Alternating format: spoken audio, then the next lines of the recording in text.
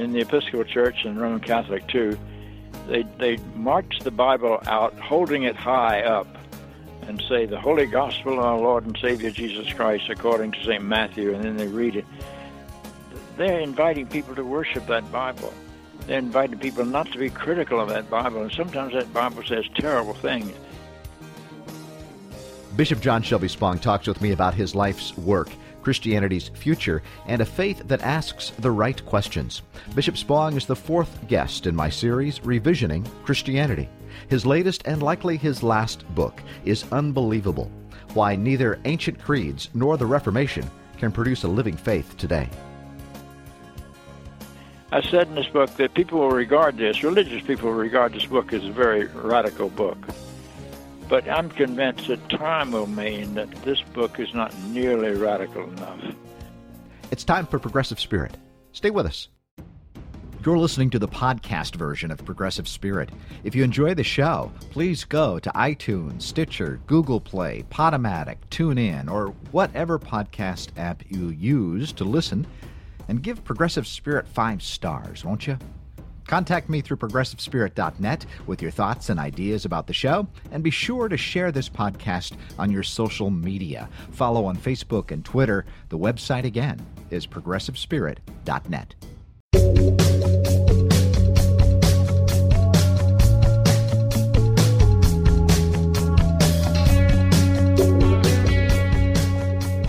For the Pacifica Radio Network, PRX, the Public Radio Exchange, and from the studios of KBOO in Portland, Oregon, this is Progressive Spirit, progressivespirit.net.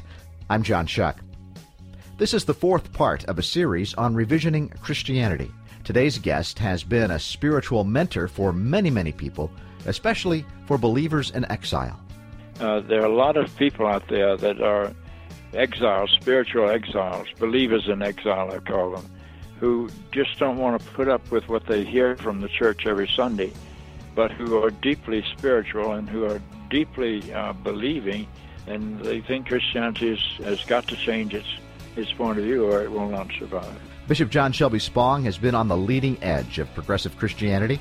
Over the decades, he's shared his own honest journey with faith, doubt, and social activism as an Episcopal priest, bishop, and author. Some of his many books include Living in Sin, A Bishop Rethinks Human Sexuality, Rescuing the Bible from Fundamentalism, A Bishop Rethinks the Meaning of Scripture, and Why Christianity Must Change or Die, A Bishop Speaks to Believers in Exile. I think you've got to stop being in the 13th century. The 13th century portrayed God as an angry judge or a harsh parent, and portrayed all the other people as weak people and sinful people, and they always have to say, have mercy on me. We say, have mercy on me, so many times in the liturgy that it just makes me ill. I think you got to raise that to consciousness. He's the author of the newly released Unbelievable: Why Neither Ancient Creeds nor the Reformation Can Produce a Living Faith Today. I worry about our nation because it's on the wrong side of most of the issues of the world, and we're the most powerful nation in the world. So I don't know what's going to happen. This conversation with Bishop Spong is the fourth of 5 interviews in my series. Already we heard from Bart Ehrman, author of The Triumph of Christianity. There's no doubt that the Christians won. They took over the Roman Empire, but there were also losses. So at the end, it's hard to tell whether the gain was greater than the loss or not. John Dominic Crossan, Resurrecting Easter. This image at least proposes one solution. Is there anything that can stop violence except nonviolent resistance to violence? We also heard from David Skirbina, The Jesus Hoax. I think he completely knows he's making a hoax. I think he knows he's lying to people. In fact, I call him a master liar. In fact, I call him the epic liar of all of history. Next week, I speak with Angela Yarber about the Holy Women Icons Project. All of those interviews are available on podcast at progressivespirit.net. Bishop Spong, welcome to Progressive Spirit. Thank you very much. Good to be with you, John. Now, in all 3 interviews that I had with you before, you said that particular book would probably be your last one, and I was obviously pleasantly surprised that your muse kept you going, but this really might be the last one, isn't it? Yeah, I had a stroke in September of 2016, and I've slowed down considerably. I've regained my ability to walk, but I don't think I've regained my ability to go through the concentrated period of reading and writing and research to do another book. So I'm fairly sure this is my last one. I was thinking that this is kind of like your letter to the Romans. Would you use that as a metaphor? Yeah, I think that's right. This goes back and touches all the themes, and yet approaches them in a rather different way, a little more mature way. It gave me an opportunity to think about these things and to put them together. And I really enjoyed writing it, although it was really hard when I'd done about 90% of it before the stroke. We had to do about 10% of it and all the editing after the stroke. And it's just really very difficult. It was. But I'm proud of it. I'm delighted with the outcome. And the book is called Unbelievable, Why Neither Ancient Creeds Nor the Reformation Can Produce a Living Faith Today. Why Christianity on the back cover is no longer believable, and how we can change that. When did you kind of come to realize that Christianity really just wasn't believable? Well, it's been a long time. What is not believable is the way Christianity is articulated. We think about a God above the sky. We constantly in our worship we portray God above the sky. Well, that hadn't had any relevance for human beings since Copernicus in the 16th century. We know the sky is made up of vast space, planets, suns, galaxies, empty space, and ancient holes, black holes. Made up of a lot of things except a person. And people use that phrase even today, and it strikes me as strange. Our Father who art in heaven, we say, well, where's heaven? Well, it's above the earth. That comes out of the era when the earth was the center of a three-tiered universe. That's just not where we believe anymore. And so your book is designed into several chapters with a number of themes. It's almost like a systematic theology. That's right. It's I borrowed that from Martin Luther. He put a book out, or didn't put a book out, but he put out 99 theses on various issues in the church's life. Well, I don't believe people will ever remember 99, but I think I'd reduced them to 12, and then I went into great detail. God above the sky is just one. Human beings in the image of God is another. We know that human beings came out of an evolutionary process that began about 3.8 billion years ago and has reached the point of self-conscious humanity. That's a long journey. Where in that did we become like the image of God? It's actually the other way around. We created God in our image. And what we've got to do is to go beyond the human words and see the divine in the midst of all of life. And your first thesis is about God. And, of course, these 95 theses that Luther came up with 500 years ago. It's 95, not 99. I did correct that.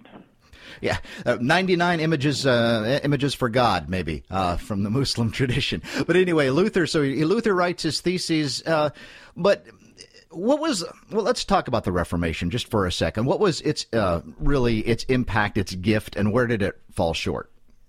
Well, it fell short in that all it did was to jumble the symbols. It didn't change anything. We came out of the Reformation with the same Bible, the same creed, the same hymns, the same liturgies, and all we really changed was the authority of who was the legitimate priesthood. Rome continued to believe it's through historic ordination, and the Protestant world had a different idea, and that those two things have kind of run out. Nobody argues about those things anymore. They don't make a lot of sense. But in the Reformation, the war was fierce, because you were breaking down all of the authority of the ages. We had the Spanish Armada, where the Catholic Spain was attacking Protestant England to try to reclaim it for the Catholic world. And the fact that the Armada ran into a storm caused people to say that God was on the side of the Protestant King of England, which is a pretty good thing to have happen.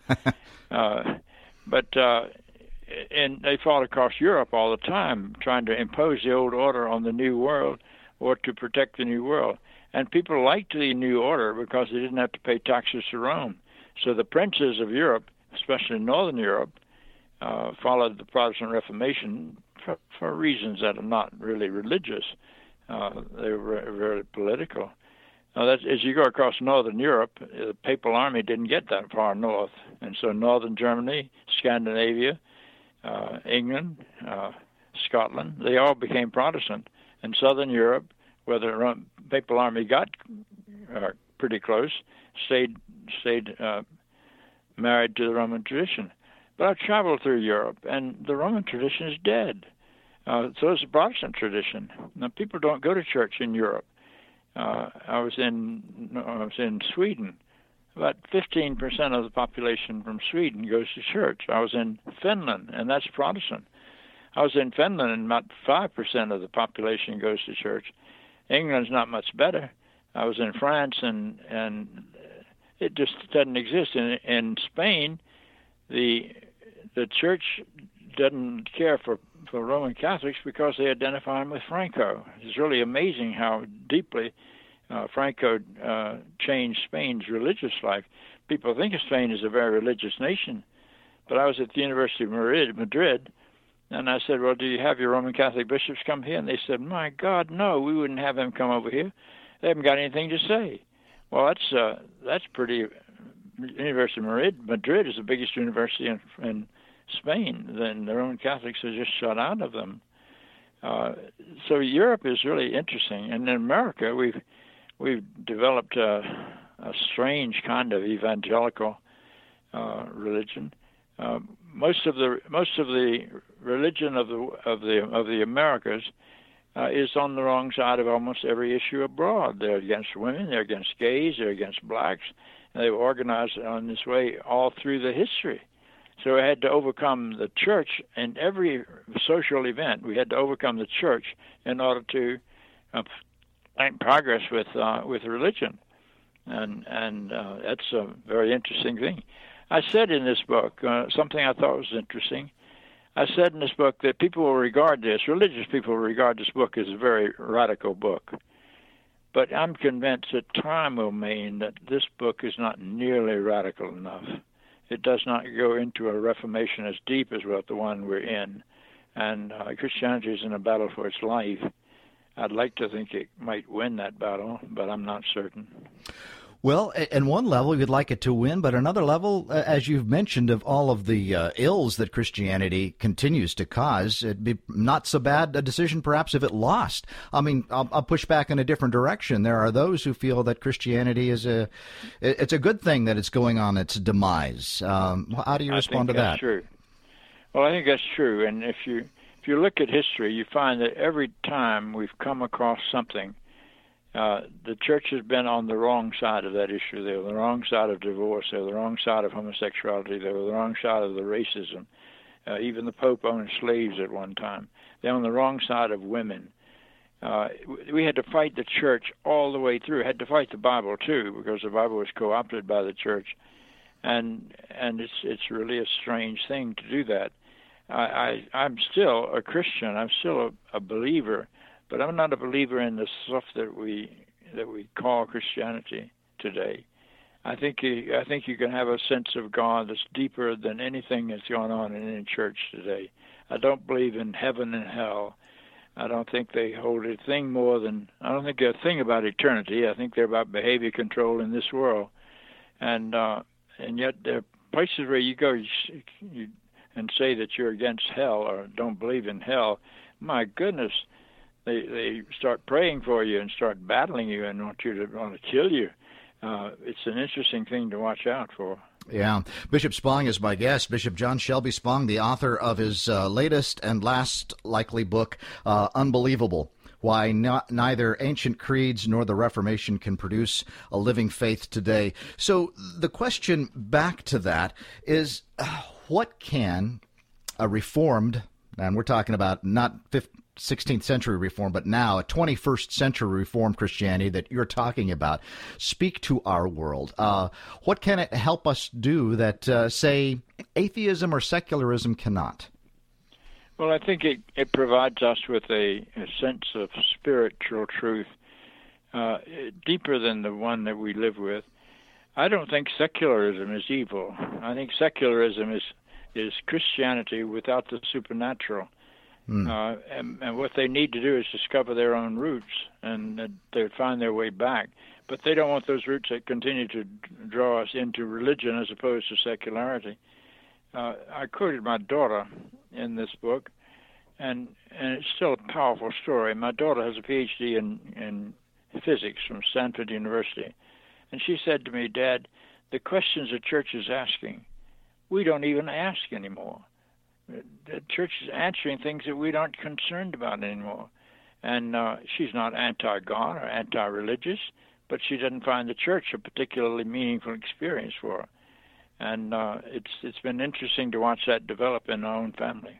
Well, I think she's right. I mean, my denomination, I'm a Presbyterian minister, and my denomination has lost members steadily over the past 50 years. I think it's most of our youth go into a secular life, I think. My hunch is probably the same for the Episcopal Church as well, that the thinking churches are the ones who are losing. Every one of the mainline churches. Yeah. Every one of the mainline churches is in a statistical free fall. And I've been retired as a bishop about 18 years. The budget of my diocese today is about $1 million less than it was the year I retired. That's not progress. And our churches would close if they weren't rented out. Some of them are like real estate holding companies. They're rented out to every organization you can imagine to get the money to keep the buildings open. It's not a healthy time. Now, I'm still a minister, and I still think that there may be a place for the social justice aspect of it. I mean, there's something still about going. You mentioned that churches have been on the wrong side, but of course not everyone in churches has been on the wrong side. Many times people have taken their faith to do positive social justice change. And I wonder, is there a role there still that can be... Well, I hope so. The black church certainly had a role and played a role in the civil rights movement. But by and large, they were opposed by the white church. Now, we've come around on that. It gets to be nonsensical after a while to be saying and doing the things that we used to do. When I was raised as a boy in Charlotte, North Carolina, we were sure that segregation was the will of God. And we used to go find texts in the Bible to prove that. And I started unraveling from that when I was in the 5th grade. There was a party going on in a local school to celebrate the war. And this is World War II. A patriotic assembly. And they asked my school to send 3 children over to participate in this. And my school accepted. And I got chosen to be one of the 3 children. I don't remember anything about that except it was like a wonderful chance for me to miss school. But we got in that car and went over there, and it was a black school. I'd never been realized that we were in a segregated school system. And that's hard for people to imagine because it's so deeply within our society. I didn't notice fountains that said white and colored and restrooms that said white and colored. That just didn't register with me. But being in the 5th grade, that did register. And when I went to that assembly and they stood and sang the national anthem, and said the Lord's Prayer together. You could still do that in North Carolina in 1943 it was. And my eyes just got bigger and bigger, and I saw more black children I've ever seen in my life. And I saw black school teachers. The only black people I'd known until this time had been servants in somebody's home or yard men. And I got a whole new vision. They asked us to stand and sing the national anthem, and I stood up because I was a Cub Scout, and I knew the national anthem, and I felt very proud of that. And I discovered they didn't sing the national anthem. They sang the hymn, Lift Every Voice and Sing, which they described as a black national anthem. And the children knew every word of this, and they sang it lustily. And it talked about the lash of the masters and the bleeding feet of slavery. And I'd been taught in my life that slavery was a good thing we had done for those poor, ignorant people in Africa. We taught them how to brush their teeth, and it was let them be baptized, and it changed my image of slavery. Now, from the 5th grade on, that's a pretty radical change to be going on inside a little boy. My mother and father did not share that change. and yet the church was diametrically opposed. I was so proud of the fact that Reverend Martin Luther King headed up the civil rights movement, and most of the clergy were members of the civil rights movement. And when we got to the gay and lesbian battle, it was the same thing. The mentality of hatred toward gay people was intense, and everybody assumed that they were that way because they were sick. Well, we learned a lot about homosexuality, and sickness wasn't a part of it. It has something to do with the brain, and it's a natural thing in the world. Some people are born that way; they don't become homosexual. And when that finally dawned on me, it's another civil rights issue. And you wrote a book about that, too. In fact, the first line in one of your book is, sex drove me back to the Bible, which I've always loved. And you were involved, you were the responsible, really, for a lot of the movement within the Episcopal Church, for sure. Ordination of the first openly gay priest was in your diocese. Is that right? That's right. And it was more controversial than I've ever been through. Can you tell me a little bit about that? What happened then? Well, it was bitterly controversial. The bishops of the church passed a resolution condemning me and apologizing for me and disowning me, but they only passed by 4 votes, and that surprised the dickens out of them. They thought this would be an overwhelming vote, but it split on urban and rural areas. I had the bishops of every major city in America, and the bishops of the rural area were all against it, and they were ahead by 4 votes. That shock was such a shock that they couldn't believe it, and that was the high water mark. The low water mark. We kept going against that, and we finally won. We ordained a gay bishop in New Hampshire, and when you do that, there's no more argument. But it was a fascinating battle. I went to the General Convention in September of 1990, I guess it was. And the whole agenda of that convention was me and my diocese. And a resolution was introduced to disassociate from me and from my diocese for this terrible thing I'd done. And they debated for 4 hours. I didn't say a word. I told the presiding bishop that I wasn't going to speak. I wasn't going to be defensive. So I sat there silently and just listened to them bashing. And when they called the vote, they wanted it on a roll call vote because they want their names to be identified back home, and they won by 78 to 74 with 2 abstentions. That couldn't have been closer, and it wasn't a victory at all. After that speech, the press didn't want to talk to anybody but me. They didn't care about that because that indicated that the church had come a long way. When I retired as bishop, I had some 27, 29 gay clergy in the diocese, and I don't know how many are there now, but it's a goodly number. Well, once the argument starts to happen, it's pretty much over. Yeah, I think I used to say that. Once you start arguing about homosexuality, the argument's over. You don't start arguing about it until you get a new idea about what causes it. And when you get that new idea, you have to come to my conclusion. And we've had some wonderful gay clergy.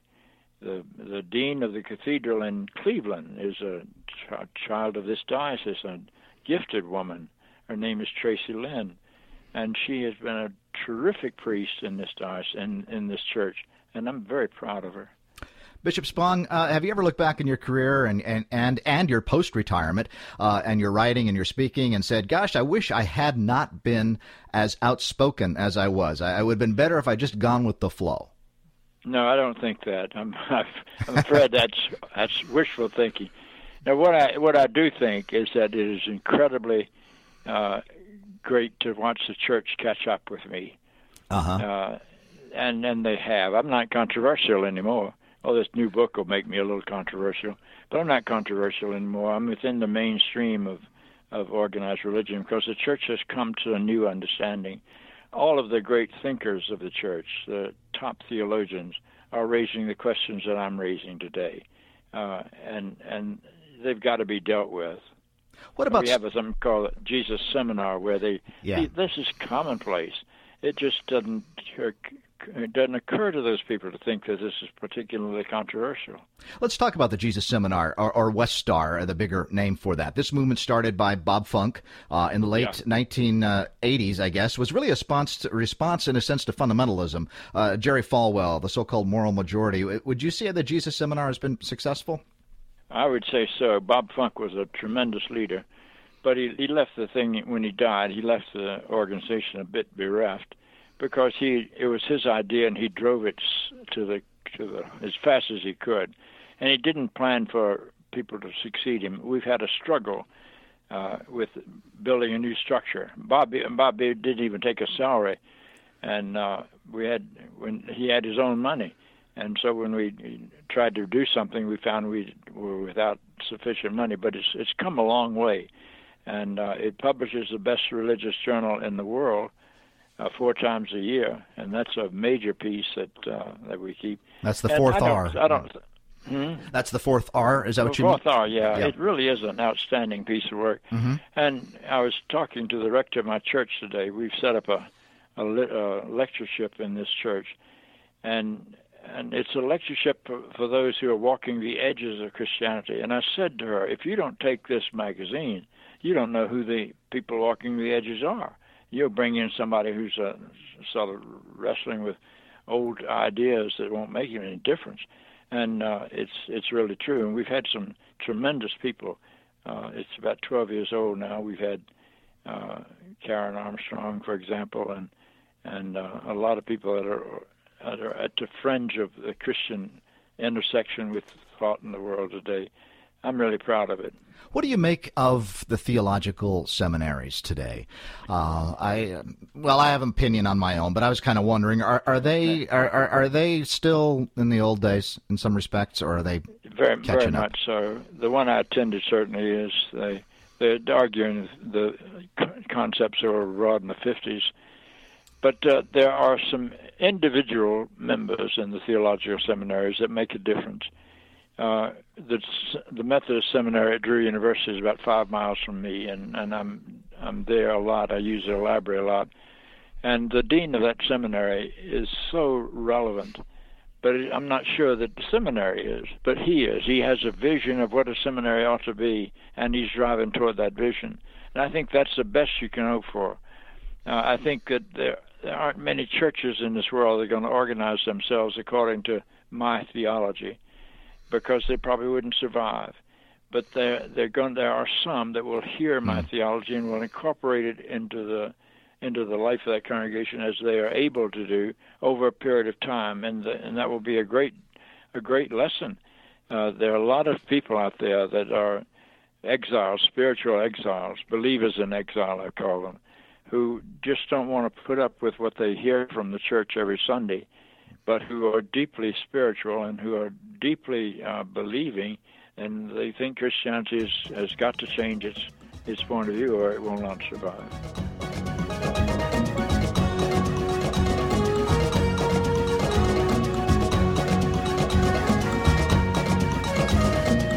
My guest is Bishop John Shelby Spong. His book is Unbelievable: Why Neither Ancient Creeds Nor the Reformation Can Produce a Living Faith Today. More to come. Stay with us. I'm John Shuck, and this is Progressive Spirit. Progressive Spirit is produced every week. It couldn't happen without the financial support of my congregation, Southminster Presbyterian Church in Beaverton, Oregon. Southminster's website is www.southmin.org. Progressive Spirit is produced in the studios of KBOO in Portland, Oregon for the Pacifica Radio Network and PRX, the Public Radio Exchange, as well as podcast. Show KBOO some love, won't you? KBOO.FM and click Donate.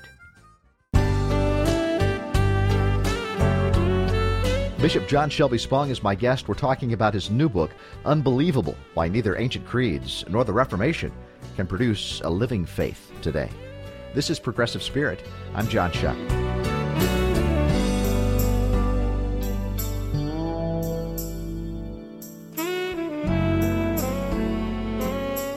You mentioned your theology. What is theology, and what is the role of theology? Especially, we think of theology literally talk about God, but when God's no longer a supernatural being or whatever, What is really the focus of what theology should and could be? Well, it's hard to say because you almost have to invent a new vocabulary. I don't think we. Well, let me quote Frank Forrester Church, who was a minister at All Saints Unitarian Church in New York City before he died. He said, God is not the name of God. It's the name of our experience of God. And you've got to know that there's a difference between who God is and what my experience of God is.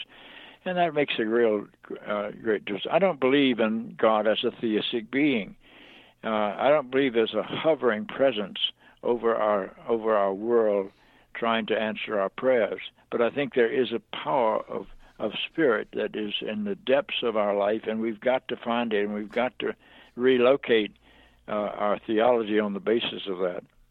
And you talk about in your book a theology of human fulfillment. I mean, certainly when we look at whatever the human situation is and the things that are facing us with peak oil and the wars and their environmental catastrophe and most human beings, most Americans being depressed, that somehow theology needs to move toward whatever that makes humans flourish, doesn't it?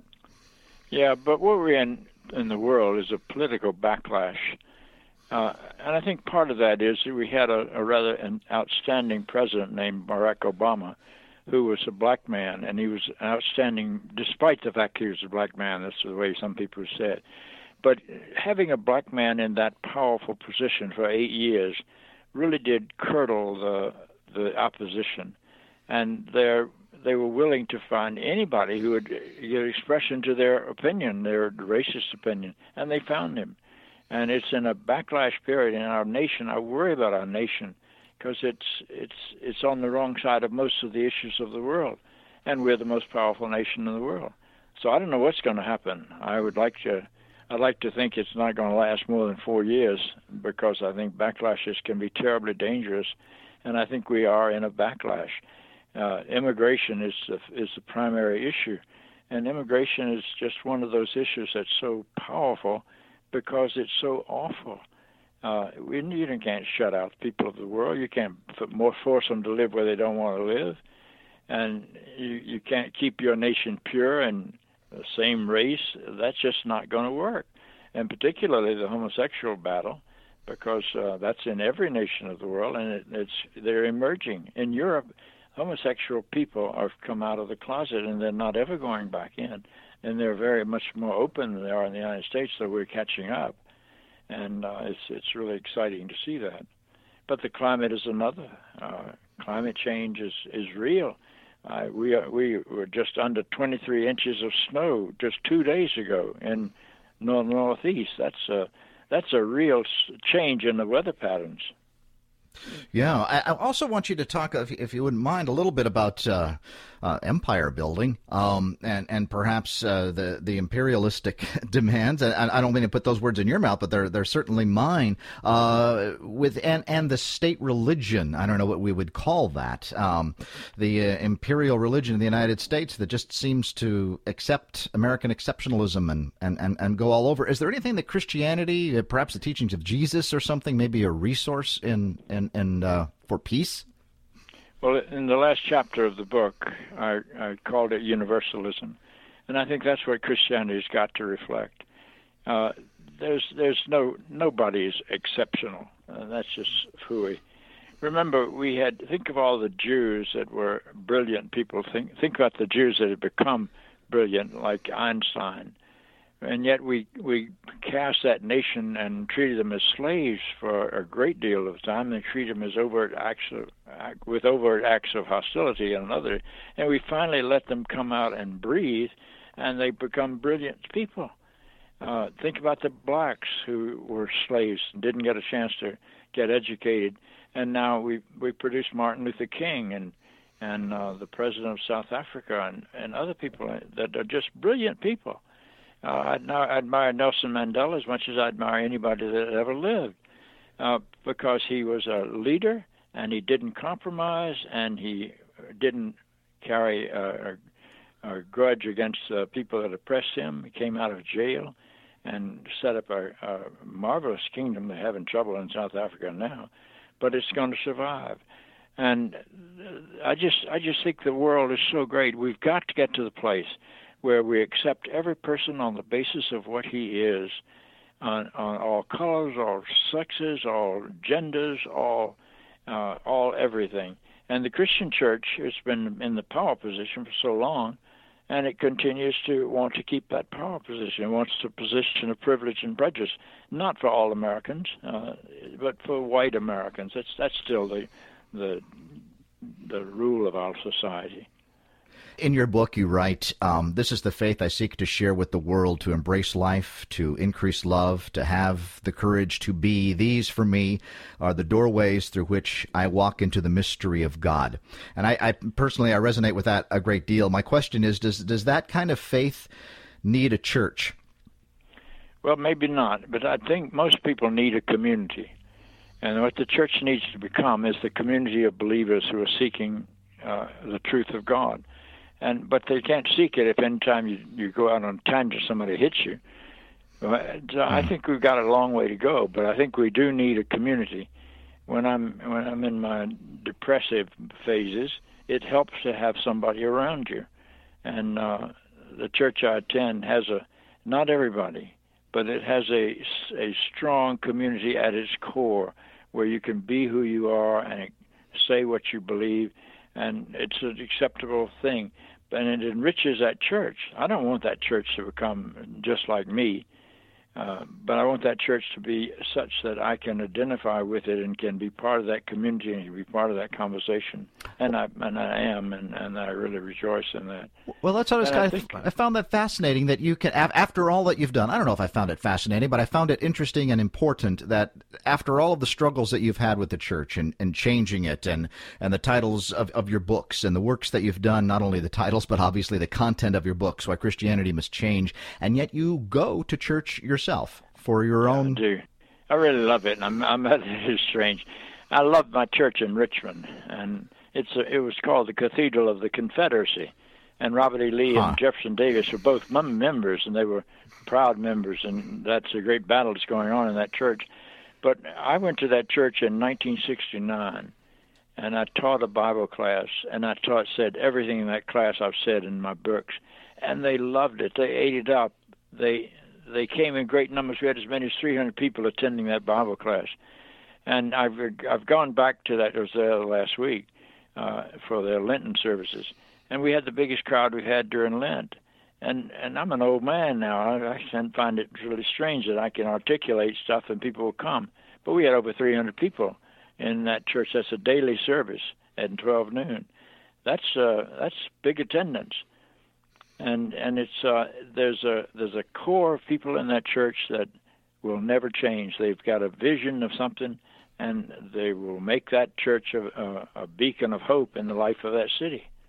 What do you think about the liturgy of the church? And I'm thinking with the Episcopal Church, there's a lot of liturgy, all of those readings and really all of the language it goes to an elevated God and whatnot. What's the role of liturgists in a new age? Can we start over, or what do we do? I think you've got to stop being in the 13th century. Mm-hmm. The 13th century portrayed God as an angry judge or a harsh parent, and portrayed all the other people as weak people and sinful people, and they always have to say, "Have mercy on me." We say, "Have mercy on me," so many times in the liturgy that it just makes me ill. I think you got to raise that to consciousness. I like to talk about the way we treat the Bible in church. In the Episcopal Church and Roman Catholic too, they march the Bible out, holding it high up, and say the Holy Gospel of our Lord and Savior Jesus Christ according to St. Matthew, and then they read it. They're inviting people to worship that Bible. They're inviting people not to be critical of that Bible, and sometimes that Bible says terrible things. I like to go through it sometimes and say, well, let's look at this and see if we think this is the Word of God.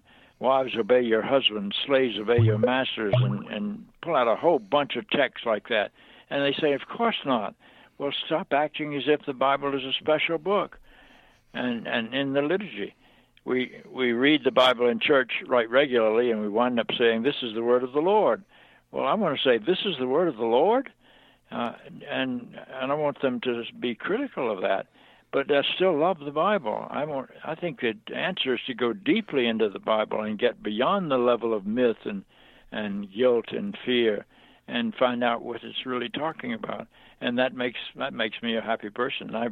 I really enjoy my churches, particularly the one I attend right now in my former church in Richmond. I enjoy them tremendously, and I look forward to being there. And I talk with the members of that church, and they're still willing to be people on the journey. That's what the Christian church has got to be. Yeah. Say these things like, this is the word of God. I think it's, maybe it's the word of the Godfather, you know? Well, it could be. There are two things that I want to get to. Your book is called, Bishop John Shelby Spong, my guest. His book is called Unbelievable: Why Neither Ancient Creeds Nor the Reformation Can Produce a Living Faith Today. It's probably Bishop Spong's last book of a long, illustrious career of important books, of faith and challenging mythology that no longer works, and in many cases has been very bad for humanity. You come up with 12 theses in your book, God, Jesus, Original Sin, and so forth. In my own ministry, Bishop Spong, the two issues that seem to be hard for those who are in the process of change are prayer and life after death. Those two things are difficult. Exactly right. One of your first books. Two issues that people raise most of those questions about. And last week when I was in Richmond, I did the section on prayer. I don't have an answer for prayer, but I know that what we talk about doesn't work. And I used illustrations from my pastoral experience to talk about it. I had a friend who was a woman parishioner who was in the hospital at Charlottesville, and who called me up and asked me to come up and see her after I'd moved to Richmond.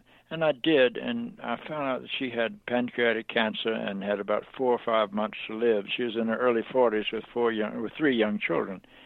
And that's just difficult, the situations I've been. How do you deal with that? Well, I dealt with it by going into it deeply. When I left that hospital room after about 3 hours, she had told me everything about her life that you can finally talk about on the other side of the fear of death, because you just live in a different way. I lived in the honesty of that period of time with her, and then several other times before she died. And I don't believe that prayer is the thing that works there. I asked her as I left her room if I could say a prayer with her, and she said yes. I think she probably didn't want to say no, but I don't know what that meant to her. And I closed my eyes and I rattled off a prayer that put together every pious cliche I'd ever heard. And then I drove home, and I wondered back about that evening. I wondered which was the prayer, the time when we sat there and talked so openly and honestly that we touched a new dimension of humanity, or that pious prayer that said at the end that made me feel like I'd done my job.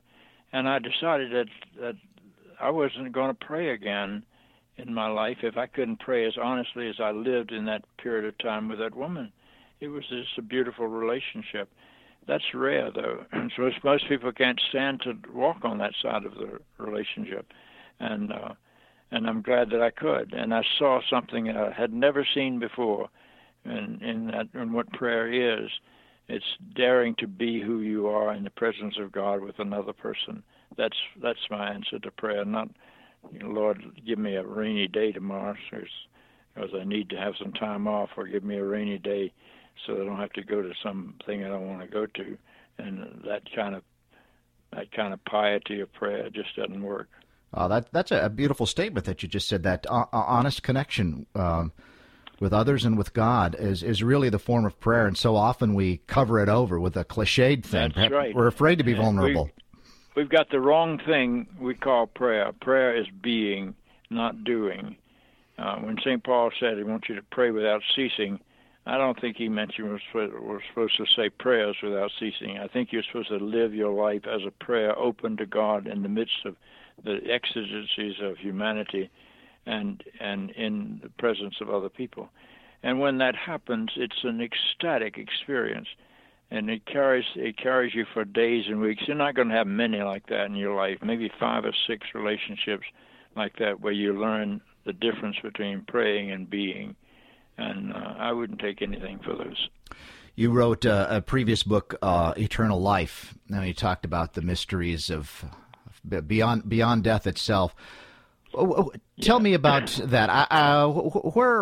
What do you make of it? The whole thing. Do we somehow survive? Yeah. Do we somehow? Is our consciousness somehow? Does it absorb into a universal consciousness? What have you come to realize? I think most of our vocabulary is simply no good at that point, because you're talking about something you cannot experience. But I look at human life. It's evolved over a period of 3.8 million years into our present shape. We need to recognize that that's not the final shape of humanity. Evolution is going on today, and we know that because the flu vaccine doesn't work every few days because the germ evolves to get ahead of our vaccinations. We know that, but what does it mean? I think that human beings are on a pilgrimage into the mystery of God, and we don't know how to talk about that. I see hints of it everywhere, and I see hints of it in Carl Jung's The Collective Unconscious, where we're sort of bound together. I see hints of it in the ability that people have inside life to communicate on deep levels with other people. I don't know what it amounts to, but I'm confident that there is something there, and I'm not looking forward to finding out what it is very soon, but because I like living this life so much. But I'm comfortable letting this life go, and that's about all I know how to say. I think it's important for people to recognize that there's a difference between resurrection and resuscitation. Most of what we talk about is resuscitation. Jesus didn't rise from the dead. He didn't get resuscitated back into the life that he was living before he was crucified. He got resurrected into a new life. I don't know what that new life is. Paul struggled with a way of finding it that was different, but he had to use the language of this world. He kept talking about how you grow seeds, and the shell dies, and something keeps going on. I don't know what it is, but I know it's powerful, and I know it's real. Bishop John Shelby Spong is the author of Unbelievable: Why Neither Ancient Creeds Nor the Reformation Can Produce a Living Faith Today. This is my last question, Bishop Spong. I first heard of you, and I think the first book I read of yours was Why Christianity Must Change or Die. It wasn't long after I went into the ministry, and you've been, for me, I'm not going to get too sentimental about this, but you've been a very helpful figure. Even though I've met you once personally, but really it's more of a mentorship of reading what you've done. My question is this one: what advice would you have now for students who are going into the ministry? Well, that's a good question. I've thought about it a lot. The first thing I'd say is that as I think about what it means to be a priest or a minister in the Church of God, I'd do it all over again. Despite what I've written, I'd do it all over again, because I think there's something about being in the church that is so important if we could ever get it right. And so I would say that, unfortunately, and that's not the kind of person that seeks the priesthood, or seeks the ministry. Usually the person is looking for some cover from security from the insecure world, and I don't think that's where it's going to be found. I think you ought to embrace your insecurity and rejoice in your insecurity and live with it open. And I think you ought to walk through every door that comes down. Every door that looks closed, you ought to go and open it and walk through it and see what happens. I think there's a spiritual nature in humanity that wants and needs to be affirmed. I'm not sure the Christian church will last, and I'm not sure the ministry will last, but there's something that's so real about it, and all we do is play around the edges and touch it a little bit, and there's got to be some times that we break through and begin to see what it's all about. And I would love to be a part of that for the next 50 or 75 years, but I won't. But I think it's going to be something that people like. People will look on this book and they will say, well, my goodness, he didn't even scratch the surface of the things we want to talk about. And I think that's right. But I've scratched the surface of all that we can talk about today, and there's a lot more coming up, and it's going to be an exciting time. It is. Bishop Spong, thank you on behalf of many people, all these believers in exile, ministers like myself and others, and so many different people for being brave and going through those closed doors, and also for this book today. Thanks so much for having me, John. I appreciate it.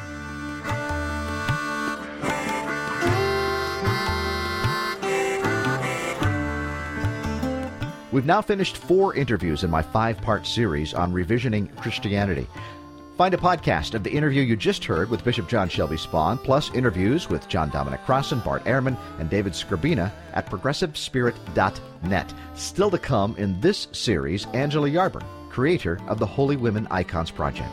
The Holy Women Icons Project isn't just a book or writing, it isn't just the artwork, but we're hoping that it's a movement. We've turned it into a 501c3 nonprofit. We have 3 really exciting programs that we're launching this year, and the work is, for me, very enlivening and meaningful, to be able to research these revolutionary women throughout history and mythology around the world, and then to kind of give traditional iconography a folk feminist twist by painting them and then writing about them, because their stories are so amazing and so underheard that they deserve to be told and celebrated and lauded and stained in glass and hung in every cathedral and entered into every textbook all over the world, because that's how amazing these women are. Progressive Spirit is heard every week. On Progressive Spirit, you'll hear interviews with cutting-edge scholars, authors, and activists who have something to say about social justice, human flourishing, and things that matter. Progressive Spirit is formatted for radio and is distributed every week through the Pacifica Radio Network and PRX, the Public Radio Exchange. Progressive Spirit is perfect for public radio, community radio, and college radio stations, thanks to the following stations for carrying Progressive Spirit each week: WETS, Johnson City, Tennessee; WEHC, Emory, Virginia; WPVM, Asheville, North Carolina; Kutztown University Radio, Kutztown, Pennsylvania; KCEI, Taos, New Mexico; KACR, Alameda, California; WDRT, Viroqua, Wisconsin; KSOW, Cottage Grove, Oregon; KYAQ, Newport, Oregon; KZ88, Kabul, Missouri; KBOG, Bandon, Oregon; and 3A Oldies 91.9 in Epsom, New Hampshire. You can download Progressive Spirit for free on your favorite podcast app. The website is progressivespirit.net. Follow on Facebook and Twitter. Progressive Spirit is produced in the studios of KBOO in Portland, Oregon. I'm John Shuck. Be well.